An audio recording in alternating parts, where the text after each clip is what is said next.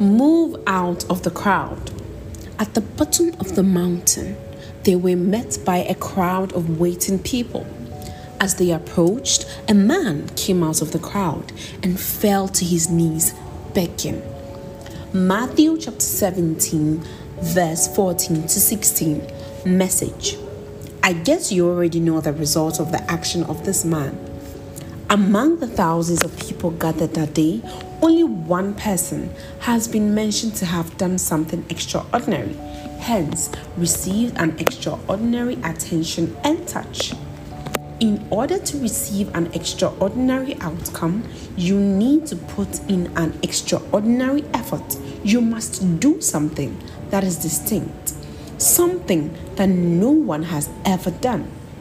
Most of the mighty things that happened to people in the Bible was as a result of their extraordinary actions. We have the story of the woman with the issue of blood, the blind man who kept screaming until Jesus heard him, and even the man who was lowered from the ceiling and dropped right in front of Jesus.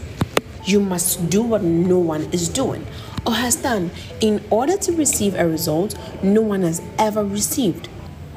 I'm sure every single person who went to meet Jesus had a problem or a situation they wanted him to turn around for them. However, only one person has been recorded to have seen his expectation come to pass. People of God, this is the case in our everyday lives.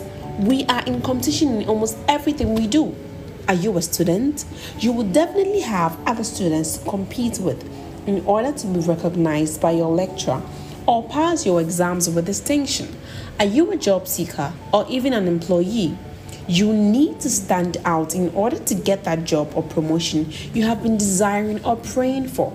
Probably you are one of the ladies that man is courting to make a final choice.